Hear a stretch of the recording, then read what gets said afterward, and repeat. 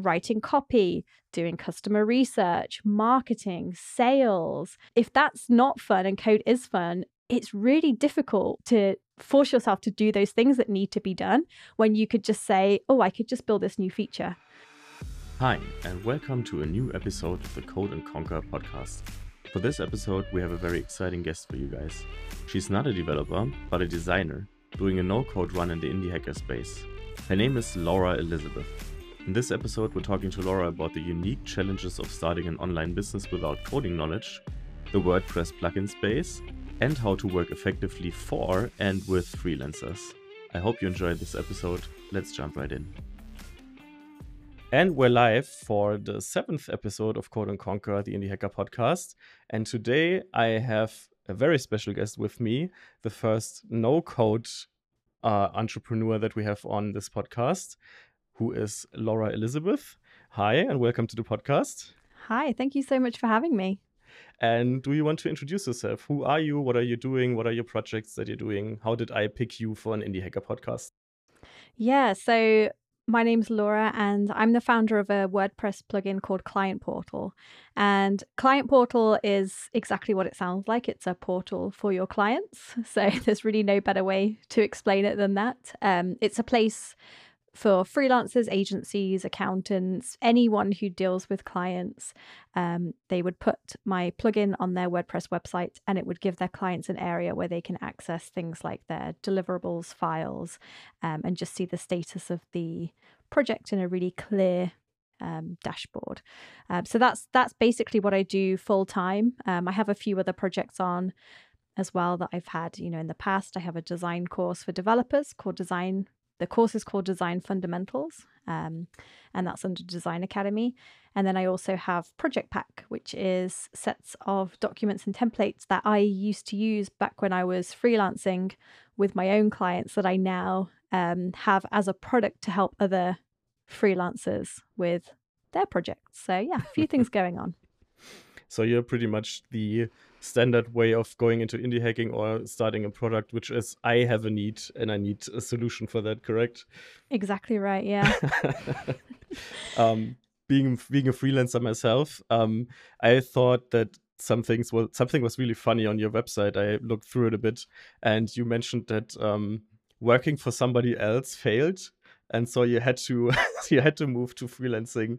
How did that come about, or how did you get into that?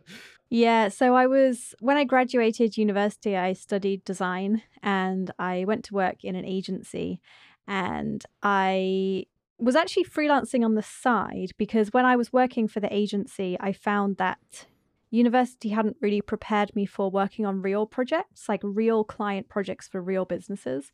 The stuff I was doing at university was just different. So I was doing that on the side, but I feel like I've never wanted to work for someone else, but I didn't really know that you could work for yourself. I always just assumed I would go to university, get a job, and that would be it. But I never loved the idea. And I struggled to be motivated, in a job where I felt like I was just making someone else lots and lots of money. I sort of felt like if I was working really hard or doing really well, I wanted to see more for that. And if I was slacking and not doing so well, I think it would be fair that I would receive less. And so I think being a business owner appealed to me because it was more based on performance than, just having the same paycheck no matter how hard or not hard I worked. So I tended to go down the not so hard route, which I think a lot of fellow business owners can understand. Yeah, as someone that has done pretty much the same thing at some point, like for me it was that the goals kind of stopped being there, which meant that I had to find new ones. First you had you made your bachelor's thesis and degree, then you got a master's degree in my case, then you got a senior developer role at some company at some point, and then you're like, okay, so the next one is team lead or project manager or whatever the next position is called. But what actually changes if that's just like 5% salary increase while having a lot more responsibility, right? Yeah, exactly. And it's quite slow, and it's quite, I can see the benefit. You know, sometimes I think, oh gosh, wouldn't it be nice to have a stable job where I didn't have to worry, about what's going to happen a month from now, a year from now, where someone else is getting the clients and dealing with all that. I just get my paycheck. But yeah, I think overall, it just wasn't for me. On your website, it says that you created Client Portal, Design Academy, and Project Pack. The order that they are mentioned in is not the one that they were created in, correct? That's correct, yeah.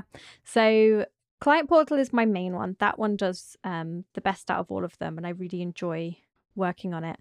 But Design Academy came first, and Design Academy came about when I was freelancing. I was mainly working with developers, and these were developers, usually the ones that could afford to hire a designer were developers working in a larger company, so they had a budget.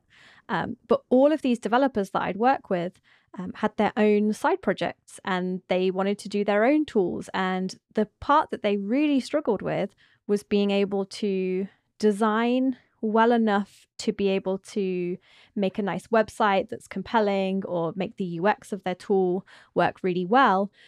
They didn't want to be a designer, but they just wanted to have enough design knowledge to get over that hump. So when their side project hopefully takes off, they can then invest in a designer. So I just sort of saw this gap there that I felt like I could really help with, because, as a designer myself, I wouldn't consider myself an award-winning designer. I was never the best designer in the whole world, but I think I was good enough.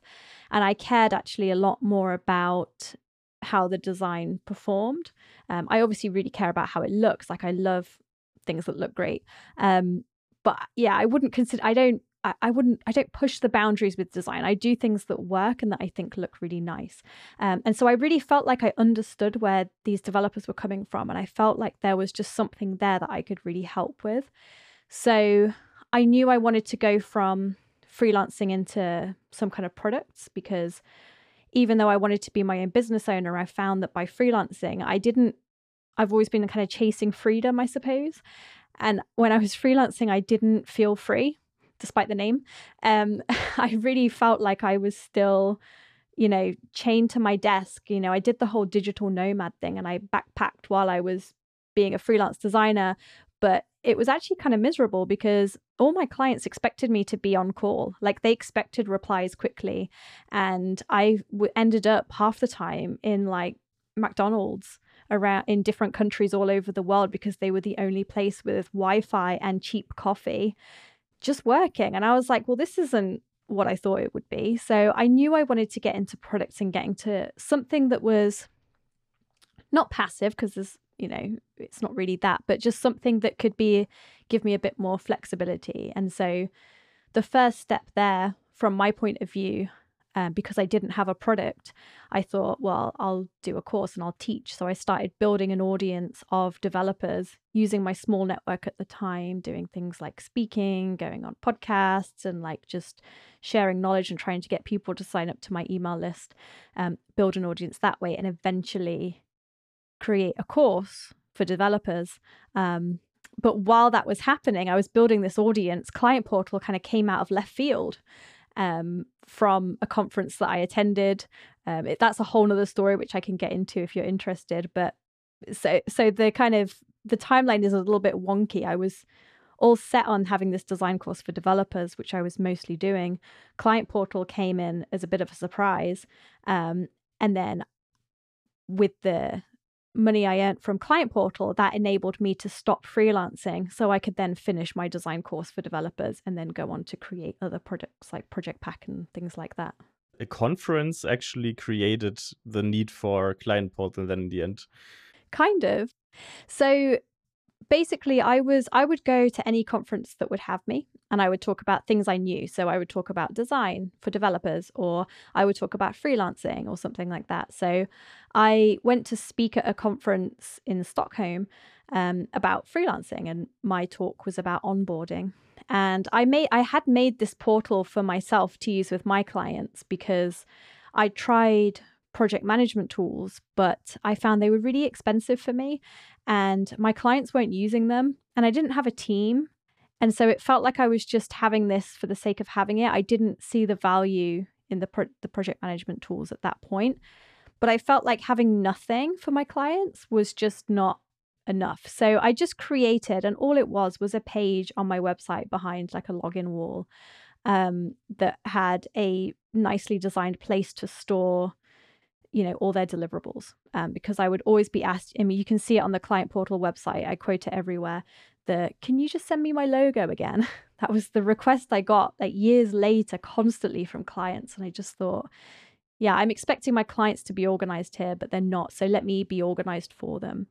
And during this talk, I mentioned, one really good thing you can do during your onboarding is to give your clients a secure place on your website that just has just their deliverables, and just they can see where the project's at, and they can log in and see what's going on without having to email you.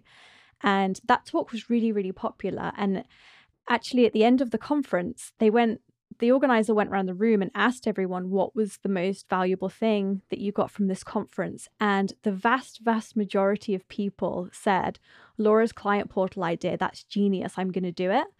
They would come up to me afterwards and say, can you just sell me like your portal? Can I buy it? There was just so much excitement around it because I'd obviously hit on this pain point that I had, but for some reason, I didn't realize that anyone else had this pain point. And looking back, it's really obvious that maybe I had a product there, but I thought it was too basic to be a product. Like it's just a page behind a login wall.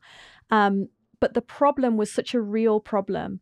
And there's really nothing else that I can find still, even today. I work with companies to help me grow Client Portal. And, there's really no competitors yet for Client Portal because it's such a niche product. So yeah, that's how Client Portal came about. It was like the accidental product that was mostly just the best ended up products. Successful. Yeah, exactly.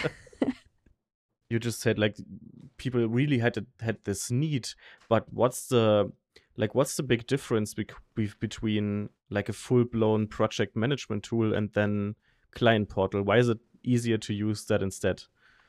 So I wouldn't actually say instead anymore. I used to say instead. But I think project management tools are actually really good for a lot of... I'm not convinced they're that good for if you're a solo, but I could be wrong.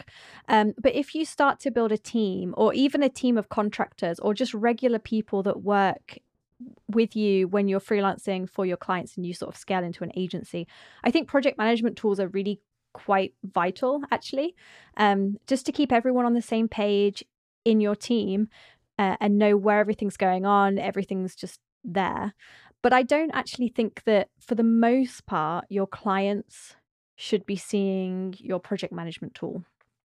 And like everything, this isn't for every single use case, but just a lot of the companies I come across and the people that I work with at Client Portal, their clients don't need to be in their project management tool. And I know for me, now I work with a lot of freelancers, I hate it when they add me to a project management tool because I'm like, I got to create an account. And then I got to figure out all their terminology because they all use different terminology like pings or, stuff. And I got to figure out and I'm like, how do I send a message? I just want to send a message. And so I just email them, and that's what my clients would do to me. And, it just wasn't, unless you're working really long term with a client and it's like a big project you're going to need to work really tightly together. I don't really think project management tools are that important, but I do think they're really important if you have a team of people for you to use internally. So Client Portal is like an add-on, and it just gives your client exactly what they need to see and nothing else. So it's super simple. They don't need to learn how to use it as long as they can log into something. And it's really that thing that they're not going to log into daily, but when they need something, whether it's a week down the line, a month, or even years down the line, it can still be there for them. So they can just access it. And that's kind of where Client Portal is really nice and useful for your clients. But yeah, I see it as working alongside a project management tool rather than instead of. So I already looked at the website. If our listeners are not doing this, I'm also a freelancer. I'm a developer, not a designer. But how would I use Client Portal from the user side, from the one that's actually creating a portal and then sending it out to their customers? How could I, let's say for my case, for a developer, how would I use this to actually make that process better for me and my customers? Yeah, so it depends on a couple of things. So if you have quite a productized service where a lot of the projects are very similar or the same for the most part, not everything is going to be exactly the same, then I think the best way to use it would be if you use WooCommerce, you can set it up so a client could buy your service, and when they pay their deposit or pay the money for the productized service, a portal automatically gets created for them based on a template that you've already set up. And you can say, I want these deliverables already in there. The rest are things that as you go through the project, they're not active yet, but you can just add them later. And that's really the easiest way, like if you do those kinds of projects, because then that's really hands-off for you. You have to create one template, a few repeatable documents, and then you just add the little bits as and when the project's done, and it's quite hands-off. And it can also be, it's nice to have something on your website that people can just come in and buy without needing to do like a proposal thing. But if you do the more custom projects, then again, I would probably recommend using a template, but you can either set it up manually. So if they're super custom and really high value clients, and you have like an assistant or someone on your team who could set up a really bespoke portal, you can just go in, create that for them, give them the login. If you're in that kind of the middle ground, which I think most people are, you would just create a template like you did before. And you can either set up the portal manually, so you just, when you get a new client, you just add them, or your client can sign up for their own portal. They just wouldn't purchase it, right? So, you would say in the first email, the onboarding email, you would say, just click here to sign up and get your portal or something. And they just put in a few details and get their portal. So it's really up to you. It depends how you can put as much effort and detail into it as you want, or really as little as you want. It depends how much you want to do for your client versus do you want your client it to be more self-serve and they create their own portal. But it's pretty flexible. I actually recommend most people try to do a bit more hands-off for them, so they're not spending lots and lots of time creating really custom portals. But some people work with super high value clients and they love being able to create the most custom portal for them, and it's like an extra deliverable that they get. So yeah, that's pretty much how it works. And what kind of files can I include in this? Because there's like the landing page mentions so much stuff. So probably I can message my customers and my customers can message me in there, which was something that you wanted instead of writing an email, right? What's the features that are like the biggest ones that people are using? So actually there is no messaging in Client Portal. And the reason that there's no messaging in Client Portal is because clients don't want to message in a project management tool, or they don't want to log into a Client Portal to be able to send you a message. So that's actually a deliberate choice because they are just going to use email. And actually, I think email is great, especially if you use something like Help Scout, which is what I use. There are other ones like Front. If you have like a proper email platform where, you can sort them, it's more ticket based. So things don't get lost. And as you have, other people on your team, contractors, project managers and such, you can comment and you can do all that kind of thing. I think email is really the best way. I would recommend everyone keep things to email because it's what clients like. It's what they know. They don't really want a messaging Client Portal. But with that said, you can use, if you use like any of those chat widgets or anything, you can use them. You can put it into and have it pop up if someone's logged into a portal or something like that. So there is the option there. And also the other reason is because it's on WordPress. I've always been a bit apprehensive about like messaging in WordPress, potential like confidential information and stuff. It's secure, but it's still WordPress. So there's that as well. But you basically, for Client Portal, you have each module. It can take a number of different forms. So it could just be a URL. So a module could be an external URL to something like Google Docs.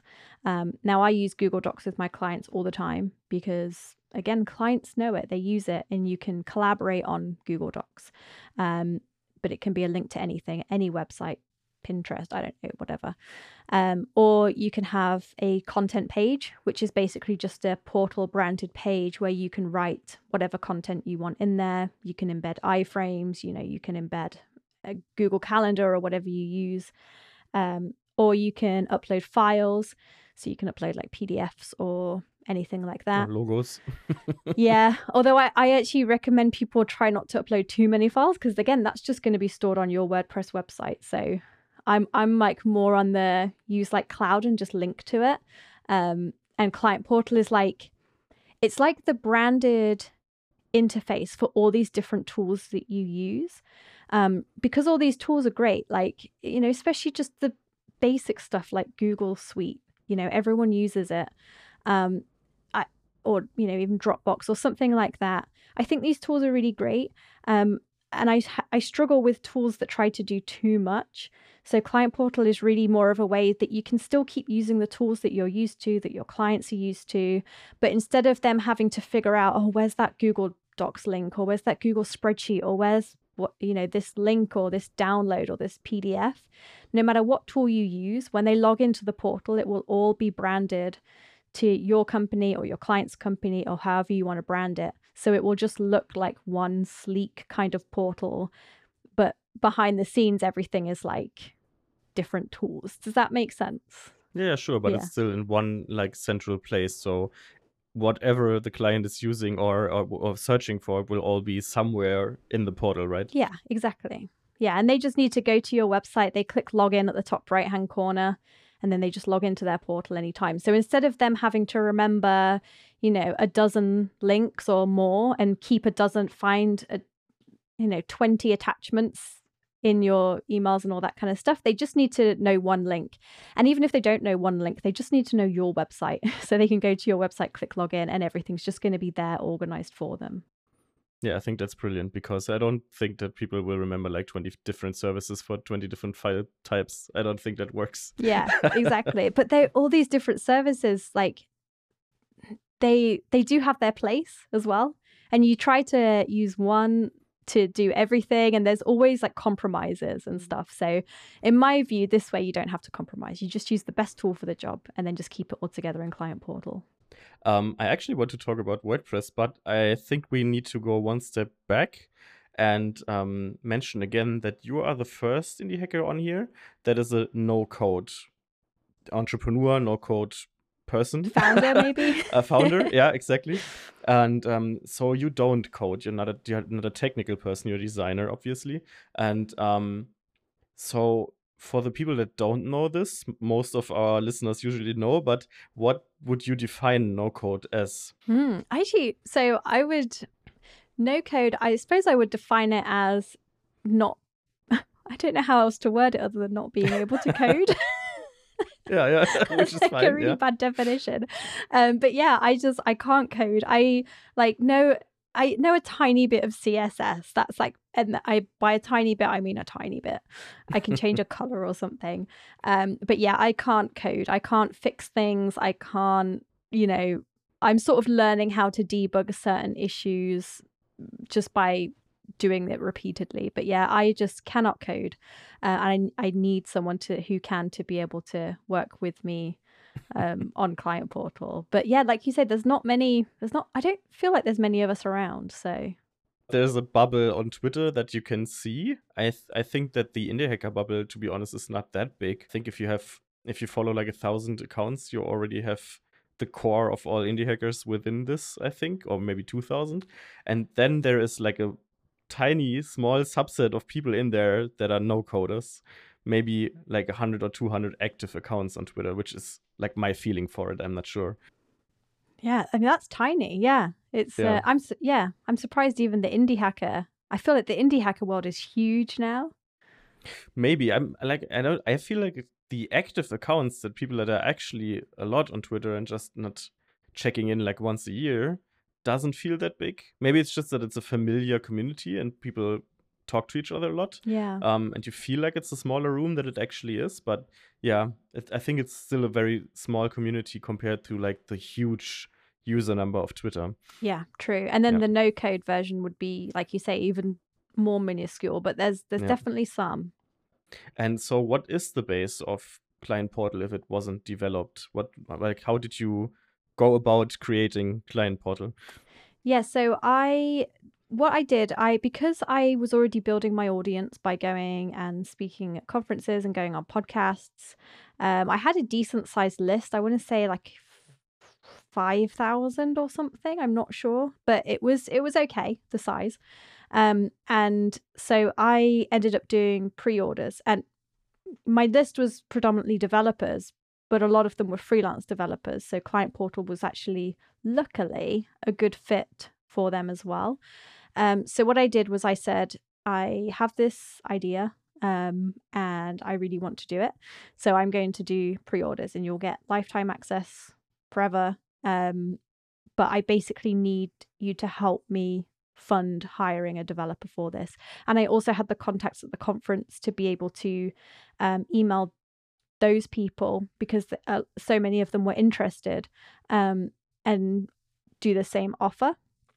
So I did pre-sales, and I had this number in mind. I think it was like, I thought, oh, if I make, $2,000, then great, I'm going to go for it. And I think it made over $10,000, which I was really happy about. That's a number. Yeah. For the first ever, bear in mind at this point, I hadn't even launched design. I'd never earned a single bit of income from a product. I hadn't sold anything, not even a $5 thing. Yeah. So the first one was like 10. It was crazy. So I was like, oh, okay. Because I'd got some quotes from developers beforehand to try to figure out how much I needed. That's where the 2,000 amount came from. So I thought, wow, okay, so I'm definitely going to do this then. And the good thing about Client Portal, and this is actually a mistake that I see a lot of people make, especially no-code people who do need to raise money. Client Portal is a very simple concept. But I've met other people who are doing something and they're trying to make maybe like a full-blown project management tool, right? With all the features there from the get-go. That's going to take a lot more investment. So the fact that Client Portal was really at this point just a simple one-page thing behind a login wall. The first version you could only link to URLs. You couldn't upload files or do anything. That made it so getting a quote for how much it would cost in development was really easy. So yeah, that's basically how I funded that. And then the difficult part though was when you have a product and you can't code, you need to be able to figure out how to fix any bugs or make updates or things like that. So that was like the next challenge that I had after that. But in terms of the original, how did I create Client Portal if I couldn't code? It was pre-sales with an existing audience to fund it. So you didn't pick one of the big, I'm not sure how long this was ago, but you didn't pick one of the now pretty known no-code, pull stuff together and get components and stuff and build an app from that. You actually went the other way. You didn't use one of those and instead hired the developer for that and just did your designer part yourself as a founder. Yeah, exactly. This was in 2016. So I feel like no code wasn't around then. To be honest, and I don't even know the no code tools that you might even be referring to, because I don't even know that well. This is just the only way I've known is to hire a developer.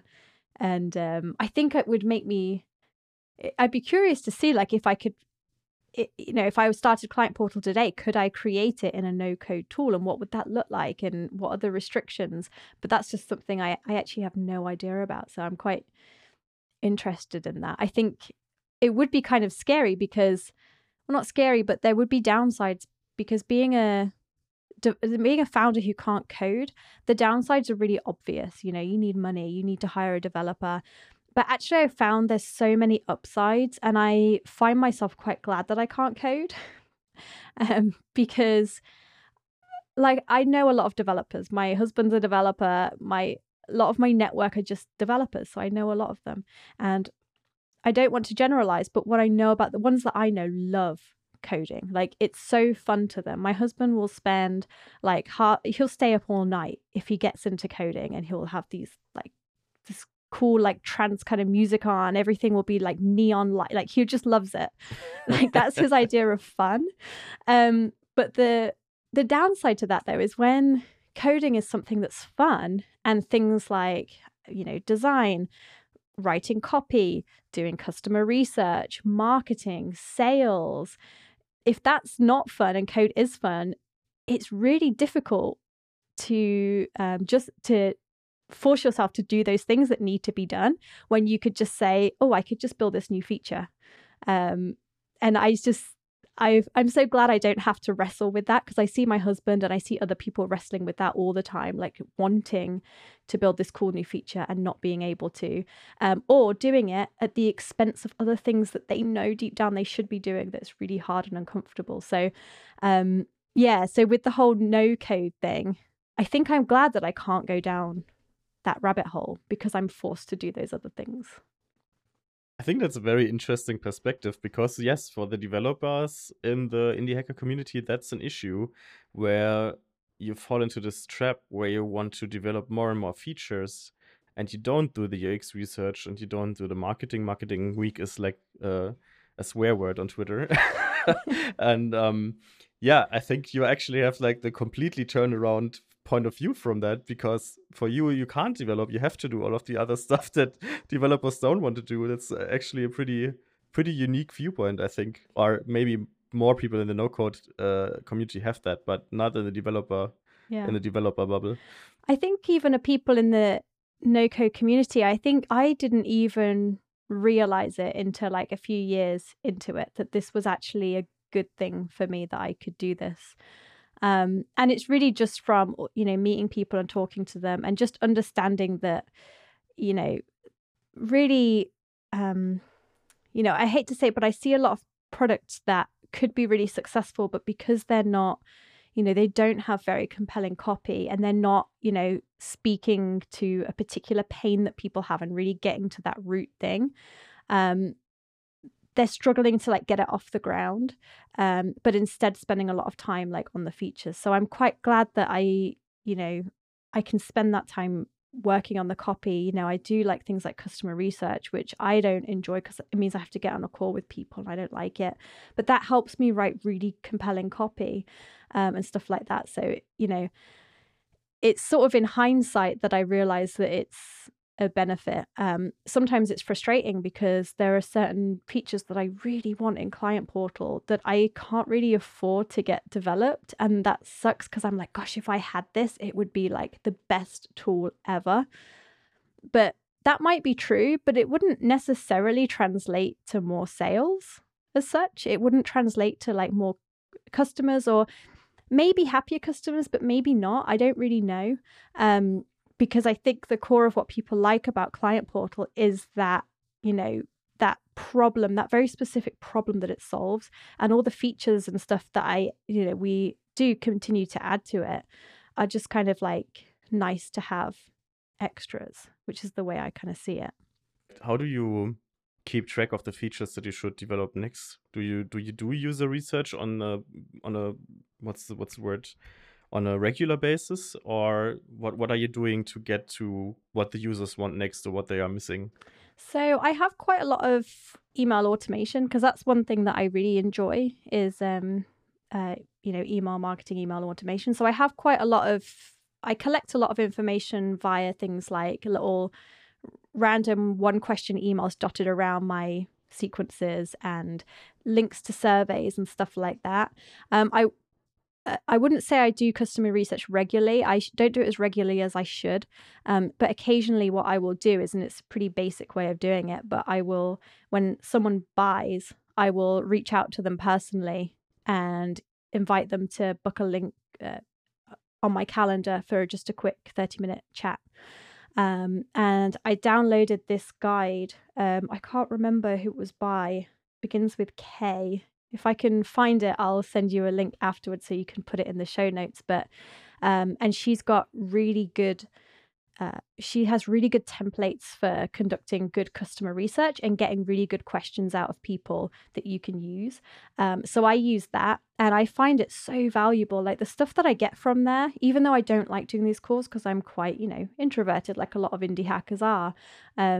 I find it so valuable when I do it. I don't do it regularly enough. I wish I did it more. But yeah, I do try to do it like maybe a few times a year or something like that, and just go all in and try to get as many customer research stuff as I can. But again, that's not necessarily for features. I don't do that for features. And the reason is because as the founder of Client Portal, I'm very clear on what the product should be and what the product should not be. And I do get a lot of feature requests for things that I just don't think I'm going to do. Stuff like, as you said earlier, like messaging. I'd never say never, but I have my reasons for not creating that as a feature, even though it is asked for a lot of the time, because I don't feel like it is the same as the core reason that I've got Client Portal. So we have like a really good roadmap of features that are a mix of what people are requesting and what I also think, where I think the product should go. And it's, we've got pretty much a whole roadmap for like the whole of next year in terms of features and stuff. We do it quite slowly. We don't like rush into things, and we try to make sure it's right, and then do bug fixes and anything else in between. But yeah, it's mostly based on my own intuition, I suppose, and a little bit of what I'm hearing from customers. Yeah, I think that's a good way to go, and also saying no a lot of times. The standard story that a lot of people are telling at that point is Basecamp, which have, I think, relaunched their site, the project management tool, 3 times now. And they said that every time they're relaunching, they're adding less features than in the version before. And I think that's a very healthy thing to do. We just talked about simplicity on Twitter today.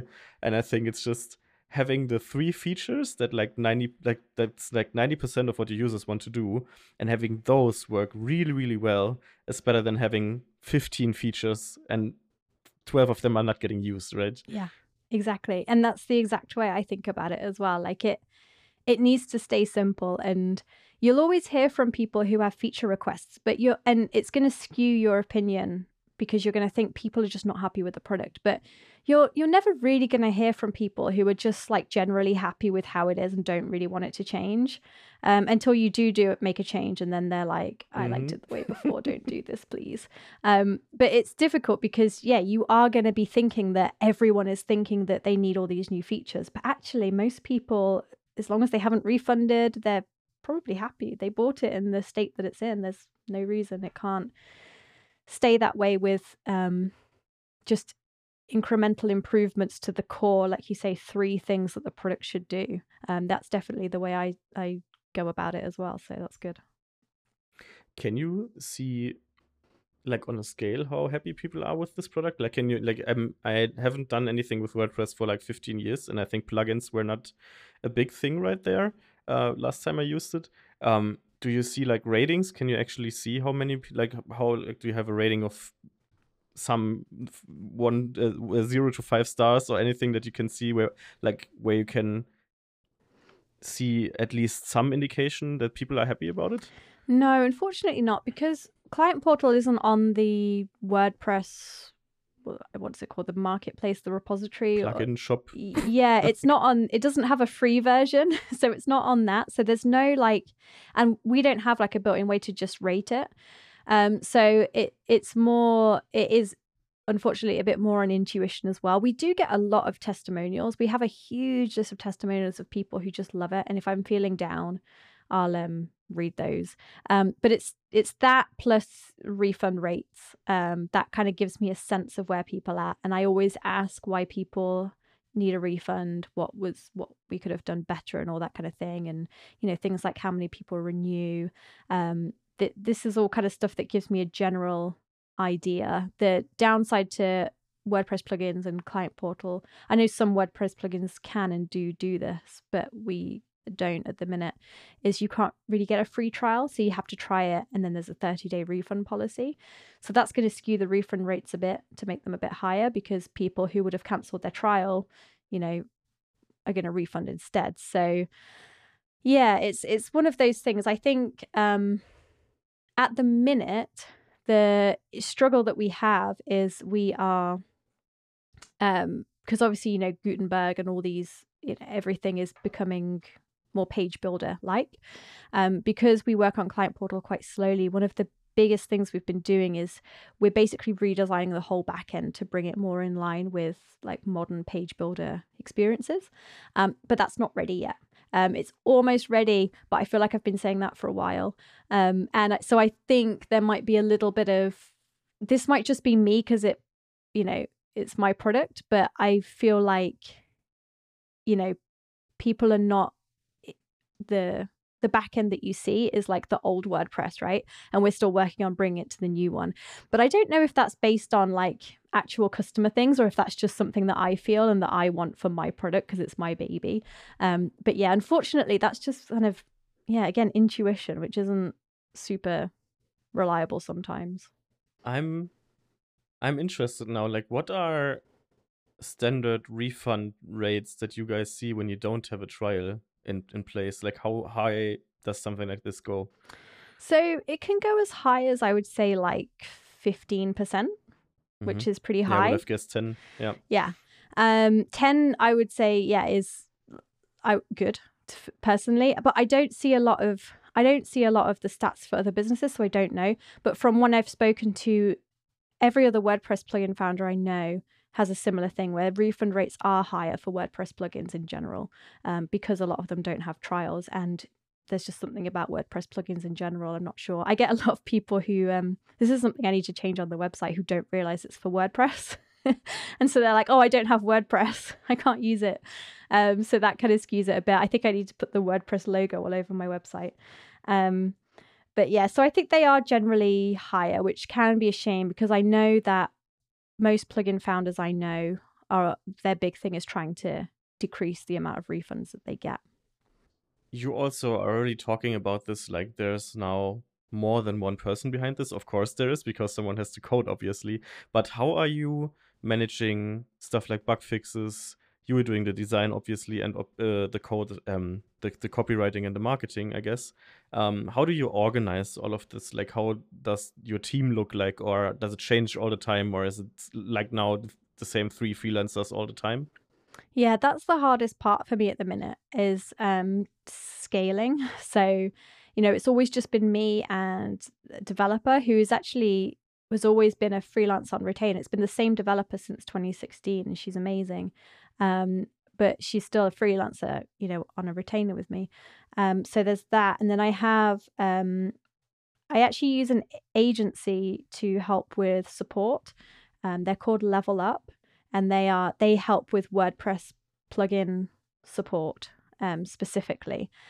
So they do like the tier 1 kind of support, and actually they do a lot of, I would class it as like tier 2. Like I don't have to do much in terms of support at the minute, but I can't help but still read all the emails just because that helps me get an idea of where people are at. And sometimes I'll jump in if I see something I need, but they help with that. And that's been really good. I've been using them for about a year now and I'm really happy with them. And then my big thing now that I'm struggling to do is content. So I really want to, I get quite a lot of SEO traffic. And I say quite a lot, I get a decent amount of SEO traffic, but I want to increase that because most of the traffic I get is just for people searching for like best WordPress client portal. And so client portal comes up because it's like almost the only one.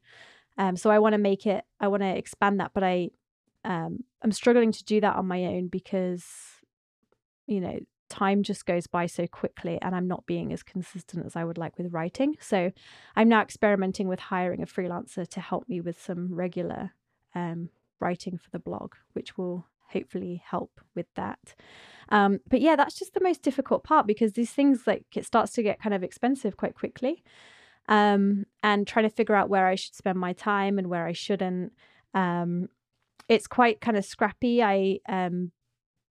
We did toy with having an assistant for a while, but unfortunately it didn't work out. So the team is just a little bit, it feels like slightly scattered. But me and the developer, I guess now the support person, are the core people who have been there sort of long term. And then I'm experimenting with all these other things to try to bring in. more income. But I don't actually have any employees at this point, any full-time employees. So I don't know if maybe that will change in the future, but that part's scary to me, is making the first proper hire. Yeah, I can feel that. We had in episode 2, Connor Pope was on this podcast, and he has had like pretty much the same setup. He doesn't develop plugins for WordPress, but his own apps and stuff.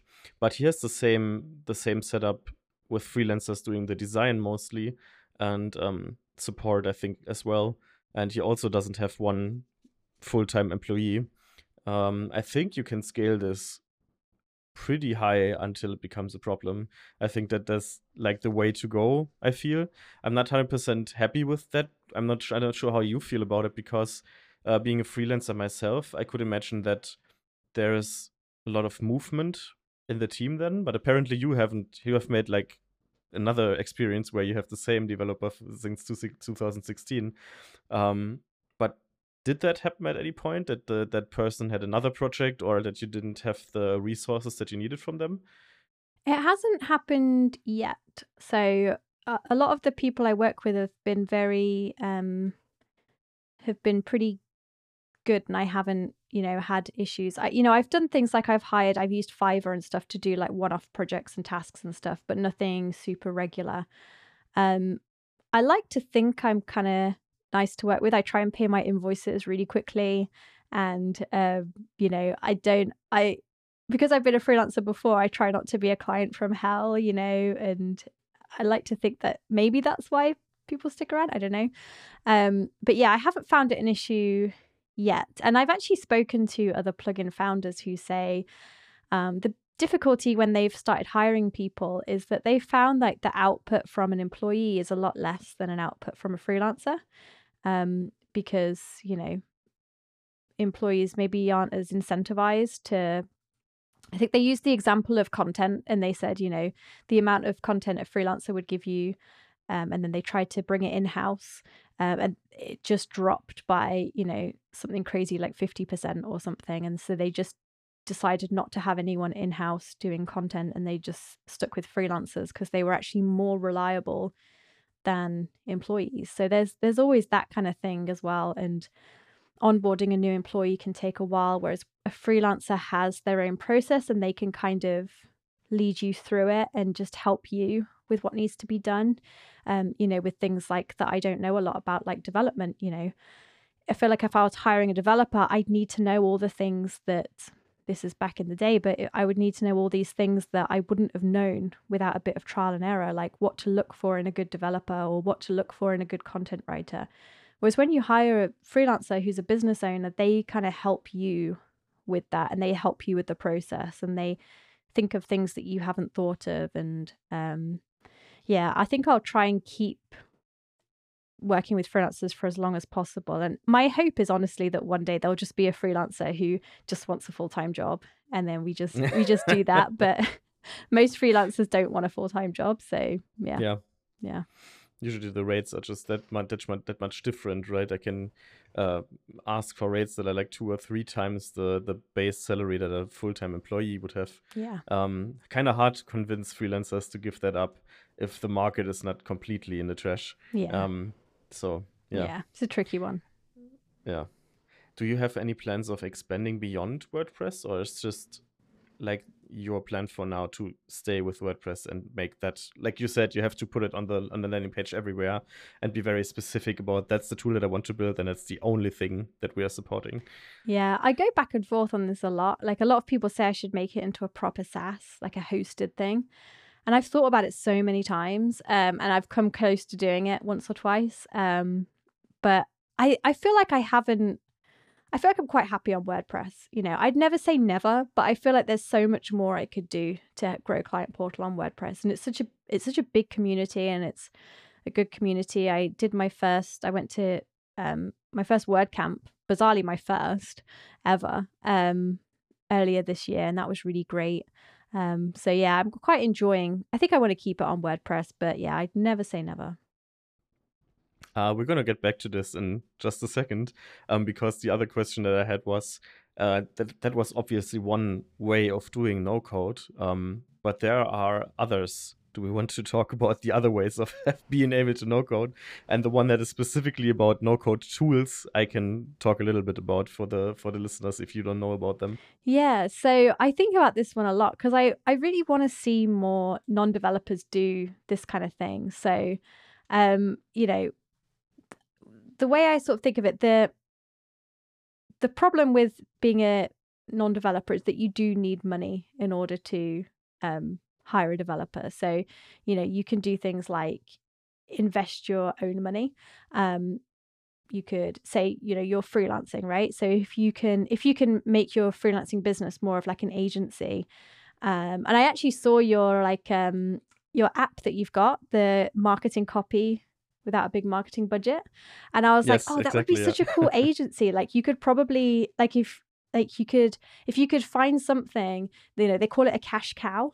So something that's fairly hands off that you could really process and make lots of money based on like a service that you're giving people, then take that and use that to invest in your own product.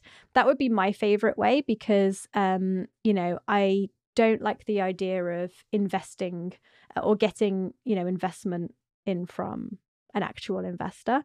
From VCs. But that is another option. And there's things like Tiny Seed. I don't know if you've heard of that.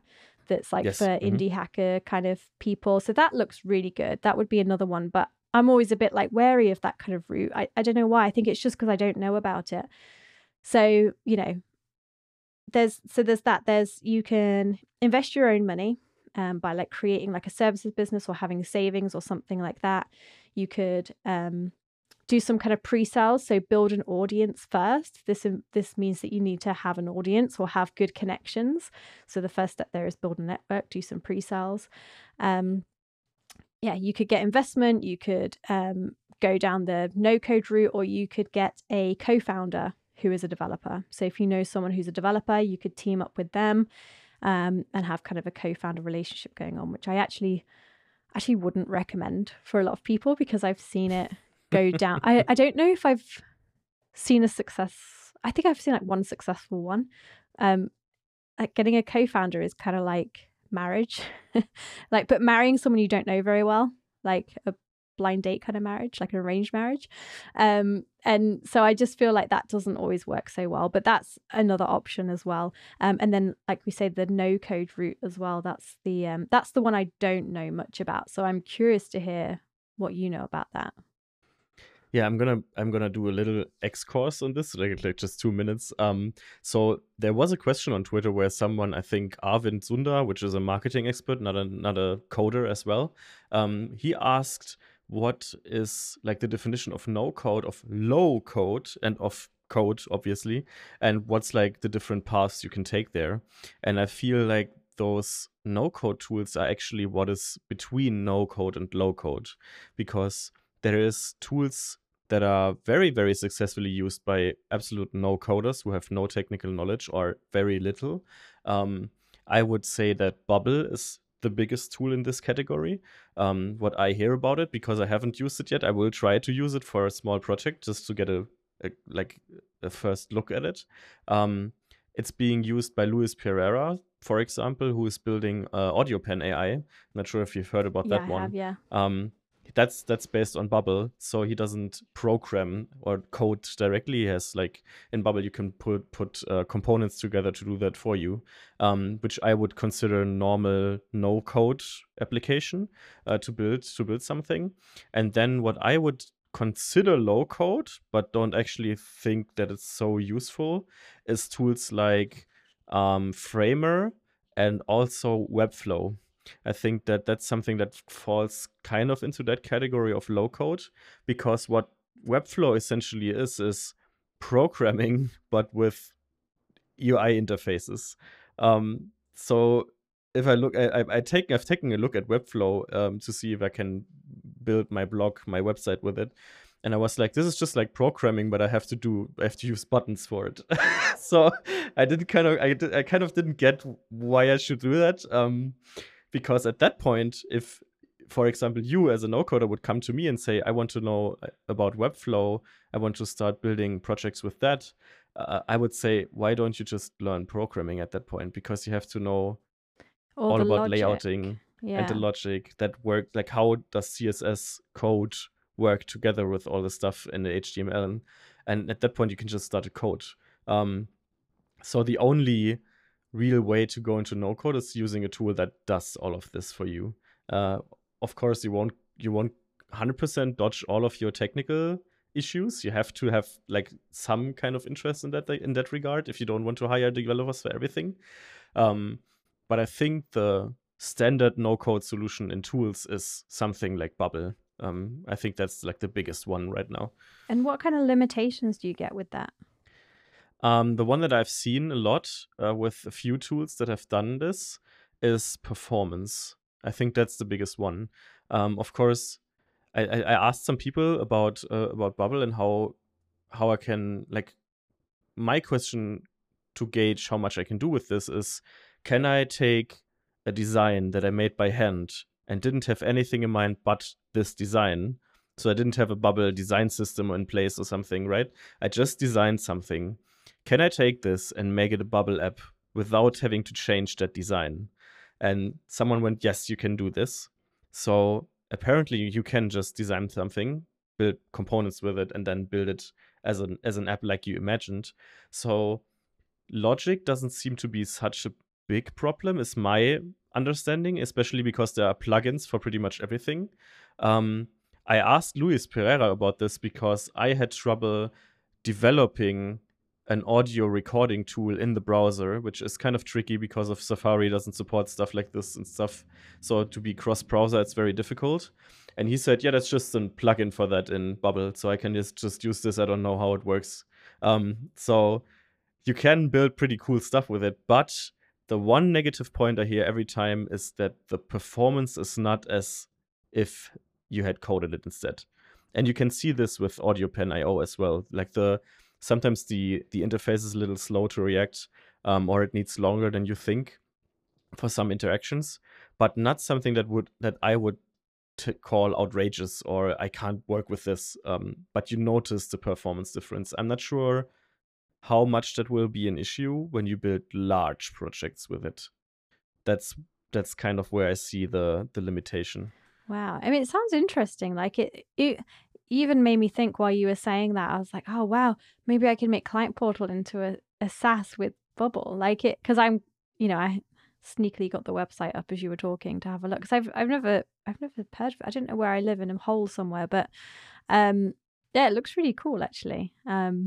Interesting. I just can't believe you could make anything with it without being able to code. That blows my mind. But maybe that shows how old I am. Yeah, the no-coders are pretty convinced about it. I asked them a lot of like stuff like this, like questions like this. And because I'm usually starting with a design, think about how should these screens look like, and then I'm getting something up and running. And then I want to create that, like the stuff that I did in the design file, I now want to create as an app. And if I can't do this with a no-code tool, it's automatically out as an option. But they were all pretty adamant that you can do all of this with this tool, which I find pretty cool. I have to still try it, so we might do an update on this in another episode. But it seems to work for a lot of people. Wow, that's crazy. Different world. Yeah. That's exciting though. If it makes like stuff like this more accessible to other people, I mean, that must be a good thing because, you know, I always think about the amount of ideas that there must be floating around by people who are not technical, who are hammered by the fact that they can't code and maybe they don't have the money to invest in a developer at this point. So it would be interesting to see what ideas they could come up with in this kind of community, which I bet are just different. And yeah, that's exciting. And it also opens up not alternatives.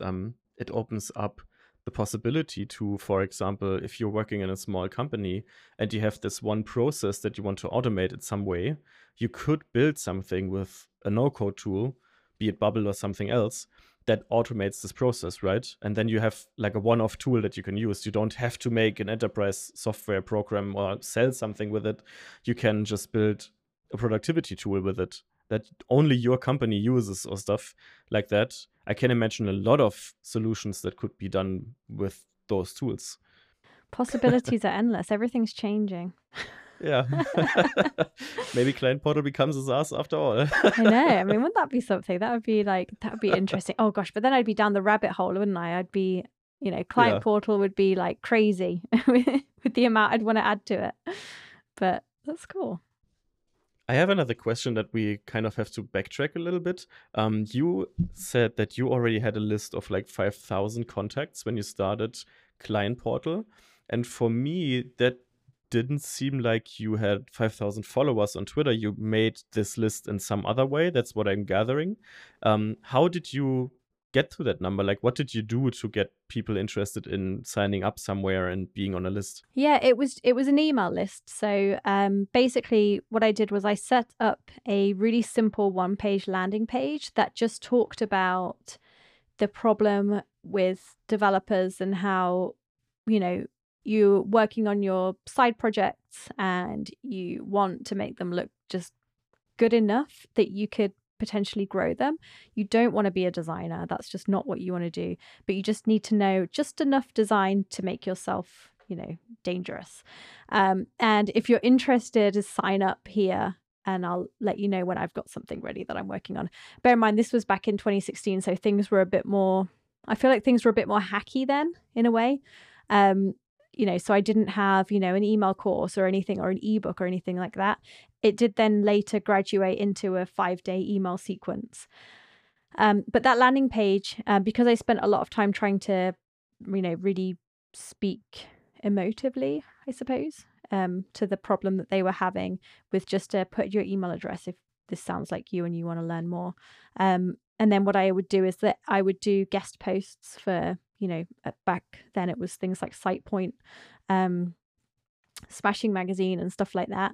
And then I would speak at conferences and go on podcasts. And every time I would just link to this landing page. If you enjoyed what I was saying and if this resonates, go here. And then it just slowly built up. Like it wasn't fast. Bear in mind, I was still freelancing full time. I had a lot of clients. A lot of this was like, it was slow to build up that. The first 500 was really hard. The first 1,000 was really hard. And then I feel like once it hit the 1,000 mark, it just kind of growed more consistently.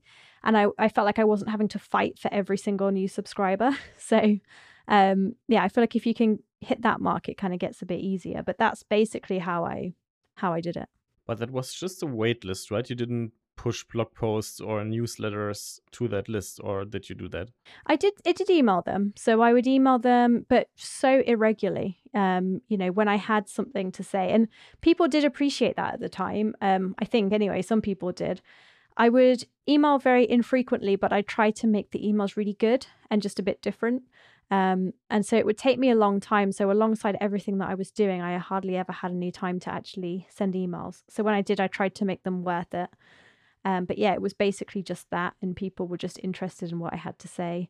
And eventually they got sick of my emails and I got someone, the thing that got me to do the course was someone, I think I emailed teasing something or something, and someone replied saying, look, I hate to be blunt, but I've been on your list for a while. Can you just make the damn course already? Because I'm ready to buy.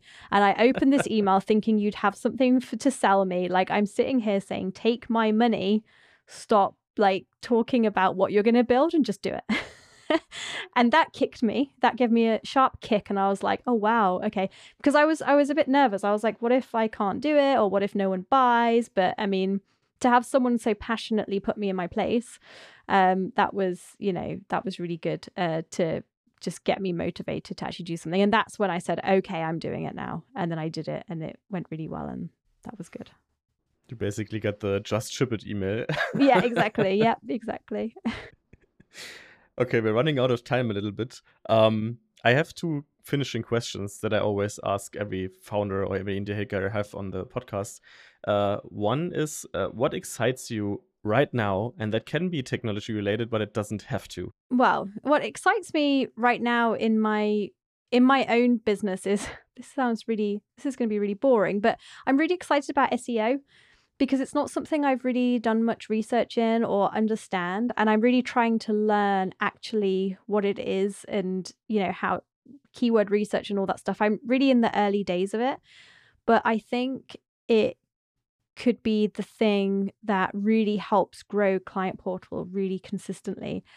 Because when I went to WordCamp, I spoke to every plugin founder I could find who would talk to me, and I asked them, what's the thing that grows your business if you could just pick one thing? And every single person said SEO. Just focus on SEO content, but do it right. So do it smart. Don't just write whatever comes out of your head or what you feel like it needs to have a strategy behind it. And so I've taken that on board, and that's like my focus now, is to try to be more strategic about what I'm writing and what I hope this achieves, other than just kind of, that, which, that's probably my most exciting thing, something that's been around forever. Yeah, that's still okay. I'm also kind of dipping my toes into this. I'm gonna plug another indie hacker here. His name is Phil Keller, and he was on the show, I think, in episode 5. He talked about SEO on the show, in the podcast, but also he's writing about it on Twitter a lot. So make sure to follow him. He has some stuff to say about that. There are other SEO, even more SEO related Twitter accounts, but I think that he has managed to show it from a developer perspective, from someone that is not a pro in SEO, how to get into it, right? He's not a perfect pro in it, but he has great tweets about how you can start with it. Yeah, that's, he's I think, like the SEO. Very helpful. He's like the equivalent for SEO like I was for design to developers. Perfect, yeah. Exactly, yeah. Just enough that you can get dangerous. Yeah, that's exactly what I need. And we have one, like a question, the second question that we're always asking. What's like the one lesson or advice that you would give someone that just starts out as an indie hacker right now? That's just, they've made their Twitter account yesterday and they have like 0 followers. What should they do to start indie hacking? I think the thing I would recommend is just have some kind of income that is large enough to make you, comfortable, but that doesn't take you a ton of time. It doesn't take all of your time. You're not working like super, super crazy hard, 5 or more days a week to get that. Because I think the hardest thing when you're trying to build a business as an indie hacker is being so desperate for it to go quickly because you need it.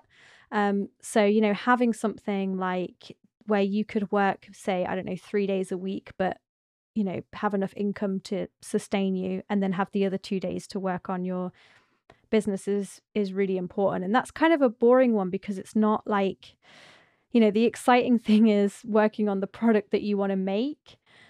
But it's just hard to do that when you are potentially worried about money. And especially, if you're like older and you've got kids and a house and all that kind of stuff, like you just don't need that kind of stress. So I would say, start one step behind and try to think about how you can be an investor in your own indie hacker business, would be my number one piece of advice. Yeah, and 100% agree on this. Like, I started indie hacking by going to I first started with just being on my job full time and just started something. And then when I was getting serious about it, I went down to 4 days a week, which would still sustain me. I could still pay my rent and stuff.